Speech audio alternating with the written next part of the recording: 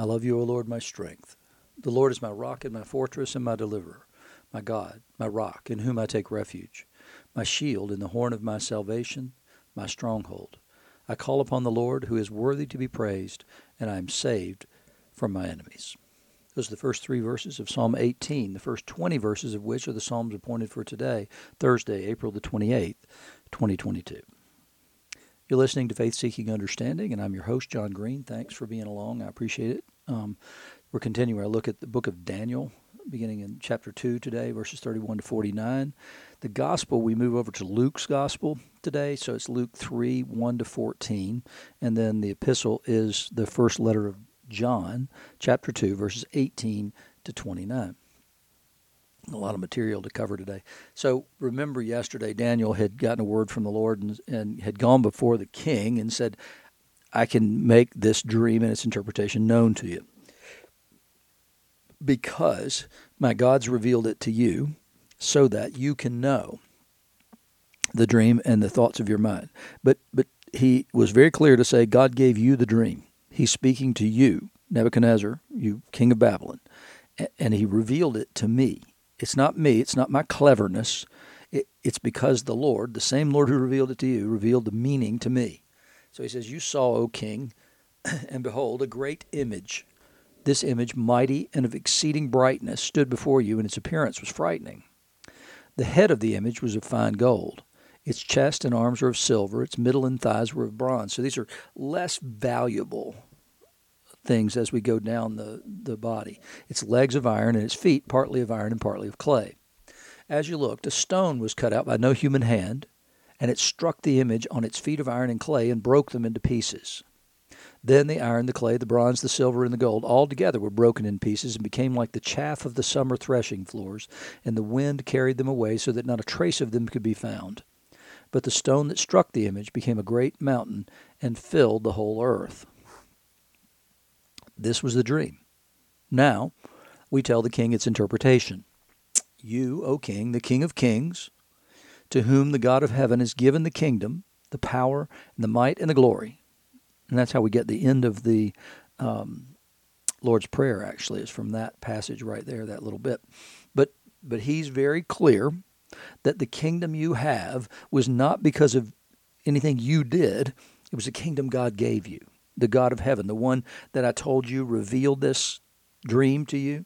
That God is the one who gave you this, and into whose hand he, the God of heaven, has given, wherever they dwell, the children of men, the beasts of the field, and the birds of the heavens, making you ruler of them all. In other words, his kingdom was stretched from sea to sea and shore to shore, and included everything in those kingdoms.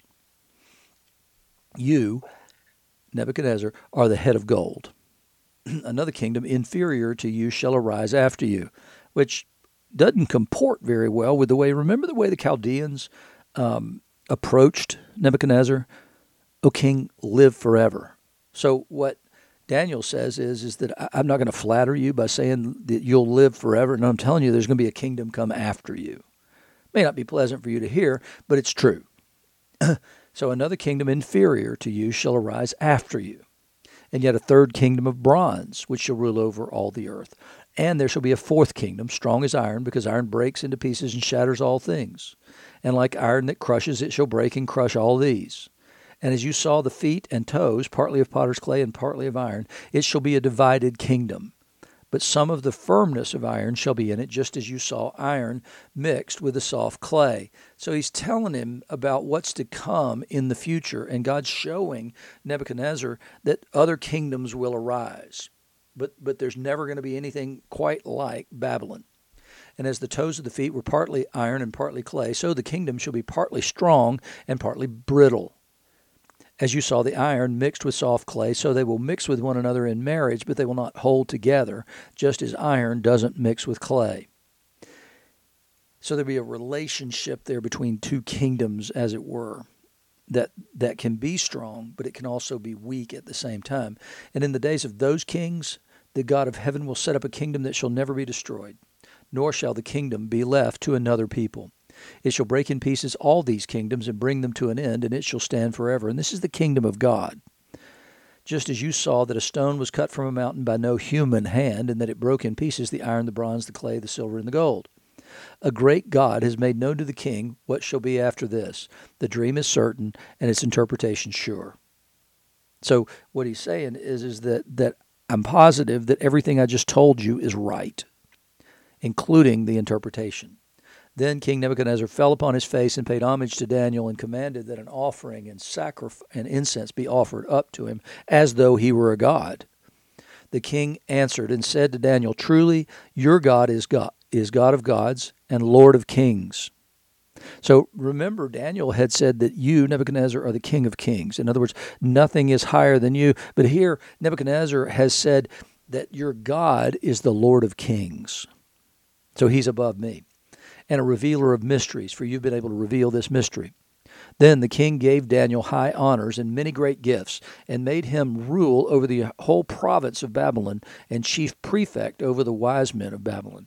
So just like Joseph was in the book of Genesis, so now Daniel is raised up to lead the entire kingdom. But not only that, he is elevated above those teachers of his, the Chaldeans. He's elevated above them because he has proven that his wisdom exceeds their wisdom. But he's been very clear where he gets that wisdom, and that's from God. Daniel made a request of the king, and he appointed Shadrach, Meshach, and Abednego over the affairs of the province of Babylon. So, in other words, Daniel's in charge of all things, and then these three companions will be under him and administering the affairs of the province of Babylon. But Daniel remained at the king's court. So they would go out into the field, and they would oversee things, but Daniel stayed there in the court of the king. Now, like I said, we transition over to Luke's gospel here, having finished Jesus' high priestly prayer on the night of his trial, before they came out of the upper room. So today, what we've done is we've shifted over, and we're going to look at John the Baptist. We're going to begin here in the 3rd chapter, verses 1 to 14. In the 15th year of the reign of Tiberius Caesar, Pontius Pilate being governor of Judea, Herod being tetrarch of Galilee, his brother Philip, tetrarch of the region of Iturea and Trachonitis, and Lysanias, tetrarch of Abilene, during the high priesthood of Annas and Caiaphas. So remember Luke's task that has been set before him is to give a full account of all the things concerning Jesus. He'll then later give a full account of what went on after the crucifixion and the resurrection of Jesus through the lives of the apostles. And so the Acts, that's his point, is to send something to Theophilus, which means lover of God, that to show him that these are true things. And so the way that he begins that here with John the Baptist is he situates him within the world's governance structures and also within Judaism. So it's the 15th year of the reign of Tiberius Caesar. So it's 15 years after Tiberius became Caesar. Pontius Pilate was governor of Judea. Herod was being tetrarch of Galilee. And then Herod's brother Philip was tetrarch over here. And Lysanias was tetrarch over here. And the high priests were these people. It's easy to triangulate this time period. The word of God came to John, the son of Zechariah, in the wilderness. And he went into all the region around the Jordan, proclaiming a baptism for the repentance, for the forgiveness of sins. And this would have been in preparation for, even though John wouldn't have known this, it'd been preparation for how do we get forgiveness of sins when we don't have a temple where we can offer sacrifices. So John is beginning this New Testament ministry right here in the midst of the Old Testament. When the temple's still there, they can go and make sacrifices for the forgiveness of sins. Not baptism or repentance. Baptism is something you did after you provided your sacrifice. You would go in for baptism. So, as it's written in the book of the words of Isaiah the prophet, the voice of one crying in the wilderness, prepare the way of the Lord, make his path straight. Every valley shall be filled, and every mountain and hill shall be made low. And the crooked shall become straight, and the rough places shall become level ways, and all flesh shall see the salvation of God. So John is the forerunner. John is the forerunner that's promised by Isaiah. He's also the forerunner that's promised by Malachi. Jesus tells us that Elijah has already come, and he's pointing to John when he's speaking, that Elijah has already come. And so John's job is the one who is forerunner of Messiah, the one who is preparing the way for the Messiah to come. John said, therefore, to the crowds that came out to be baptized by him, you brood of vipers, who warned you to flee from the wrath to come? Bear fruits in keeping with repentance. In other words, don't make this a vain thing. Don't make it a thing where you're just coming out to make a show and do the thing, the religious thing. No, bear fruits in keeping with repentance. Let's see amendment of life for the sins that you've confessed when you come out here. And don't begin to say to yourselves, we have Abraham as our father. Don't go there with me, he says. Don't even start with that nonsense, because your plea and your plea of innocence can't go back to Abraham. That's not what it is. God doesn't want just random children of Abraham. He says, I tell you, God's able to raise up from these stones children for Abraham. And the point of that is to say, then be like Abraham. Don't just say you're like it. You're children of Abraham. No, there's more to it than that. And that sort of presages the conversation Jesus has with Nicodemus about being born again. Nicodemus, as all Jews, believe that because they're children of Abraham, they were born lucky, and they get all the benefits that Abraham won for them. We've been born again lucky, because God chose to give us the Holy Spirit so that we could be born again and receive all the things that Jesus earned. But it's a necessity to be born again, and it's also, as John says, a necessity to see fruits in keeping with repentance, a changed and amended life. He says, even now the axe is laid to the root of the trees. Every tree, therefore, that does not bear good fruit is cut down and thrown into the fire. And the crowds asked him, what then shall we do? Which is exactly what the crowds asked Peter on the day of Pentecost, when he calls them and says, be baptized and believe. And John answered them, whoever has 2 tunics to share is to share with him who has none, and whoever has food is to do likewise. And notice, love your neighbor as yourself. To the extent that you've got something your neighbor needs, give it to him. So loving your neighbor is extending yourself on behalf of that neighbor. Tax collectors also came to be baptized and said to him, Teacher, what shall we do? In our situation in life, what do we do? What would it look like to bear fruit in keeping with repentance? So to the first group, he has said, love one another and truly love one another. Provide whatever you can for one in need. And to the tax collectors, he says, collect no more than you're authorized to do. In other words, what they did was they would put in a bid. They would say, okay, so we have out for bid today, we have the tax revenues for the region of Galilee, let's say.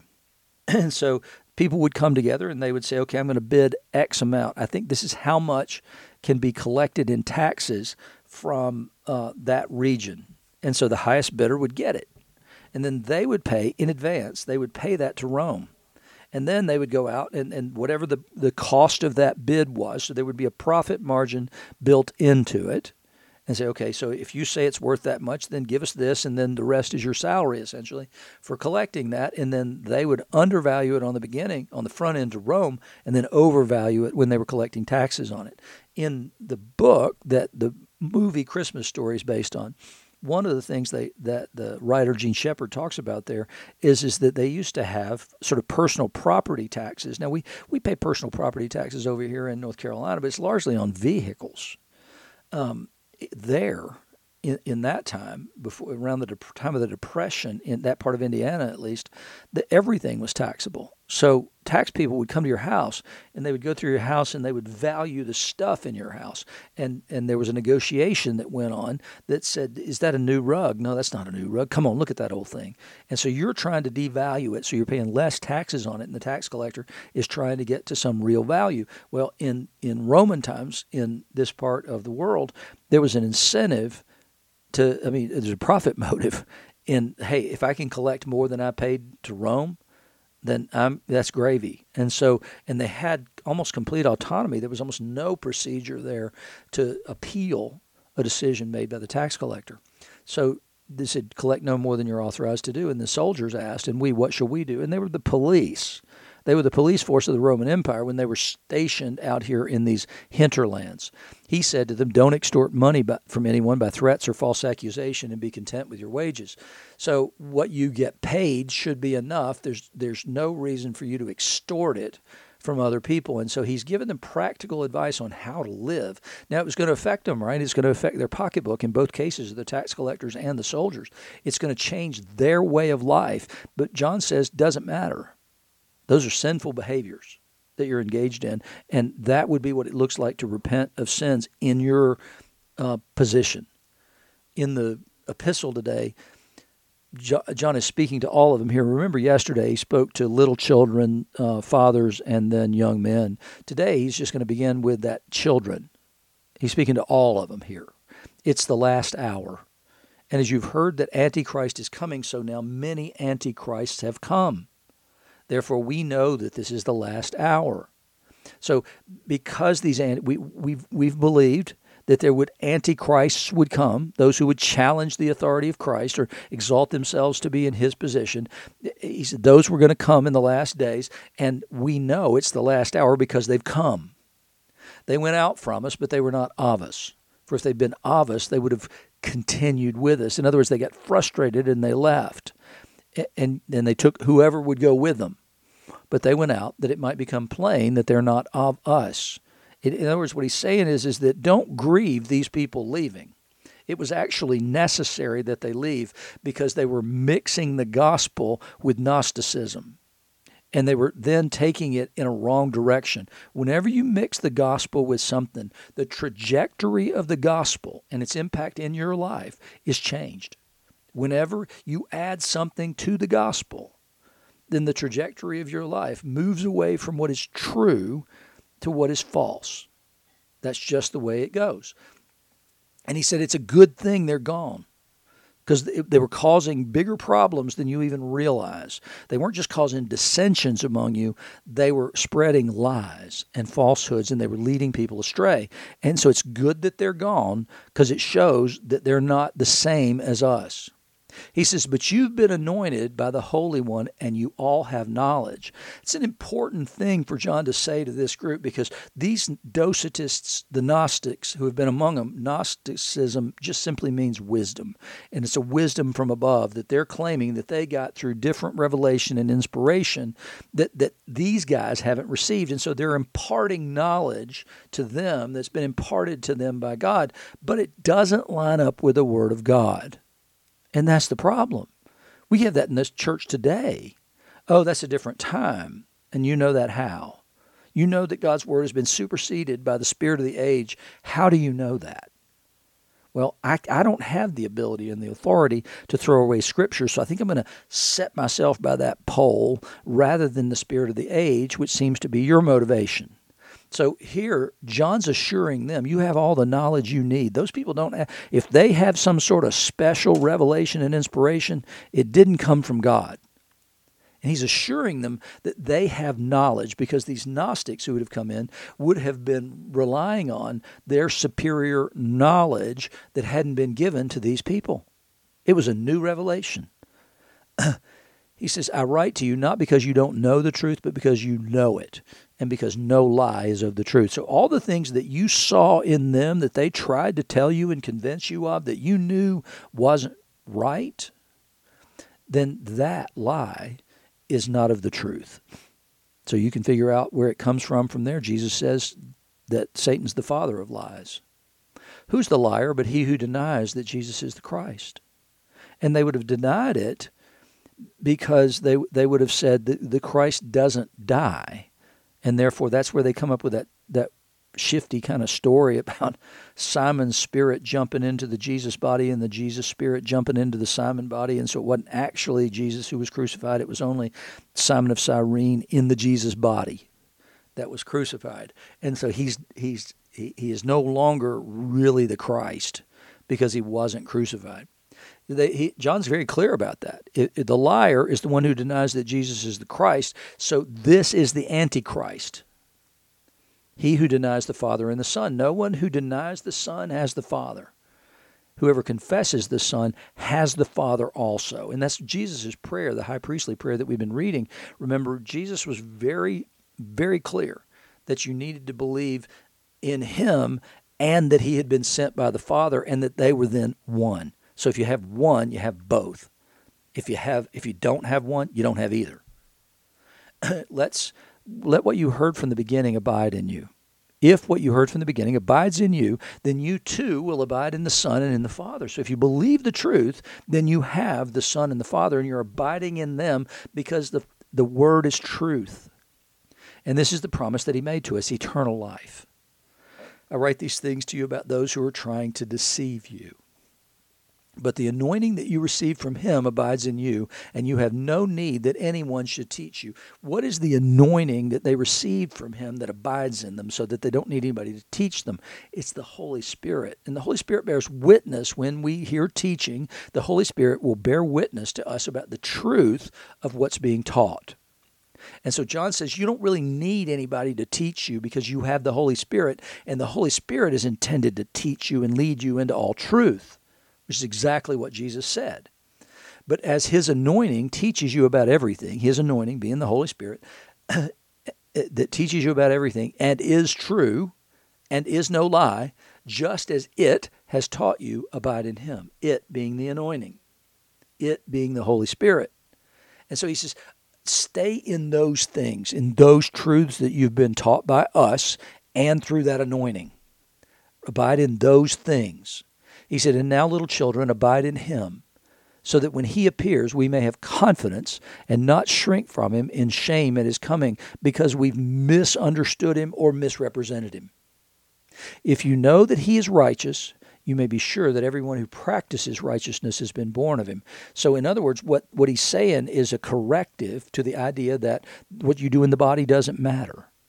That Jesus' righteousness matters. That He lived a sinless life, John says, matters. If you believe that He is righteous, if you know that He's righteous, righteous would be without sin in every single way, you may be sure that everyone who practices righteousness has been born of Him. In other words, the more you practice righteousness, the more you prove that you have been born again and born into Jesus. So what they're trying to teach you is it doesn't matter what you do is a lie from the pit of hell, and it does matter what you do, just as it mattered what He did, and that He carried it all the way through to the cross, the grave, and the resurrection.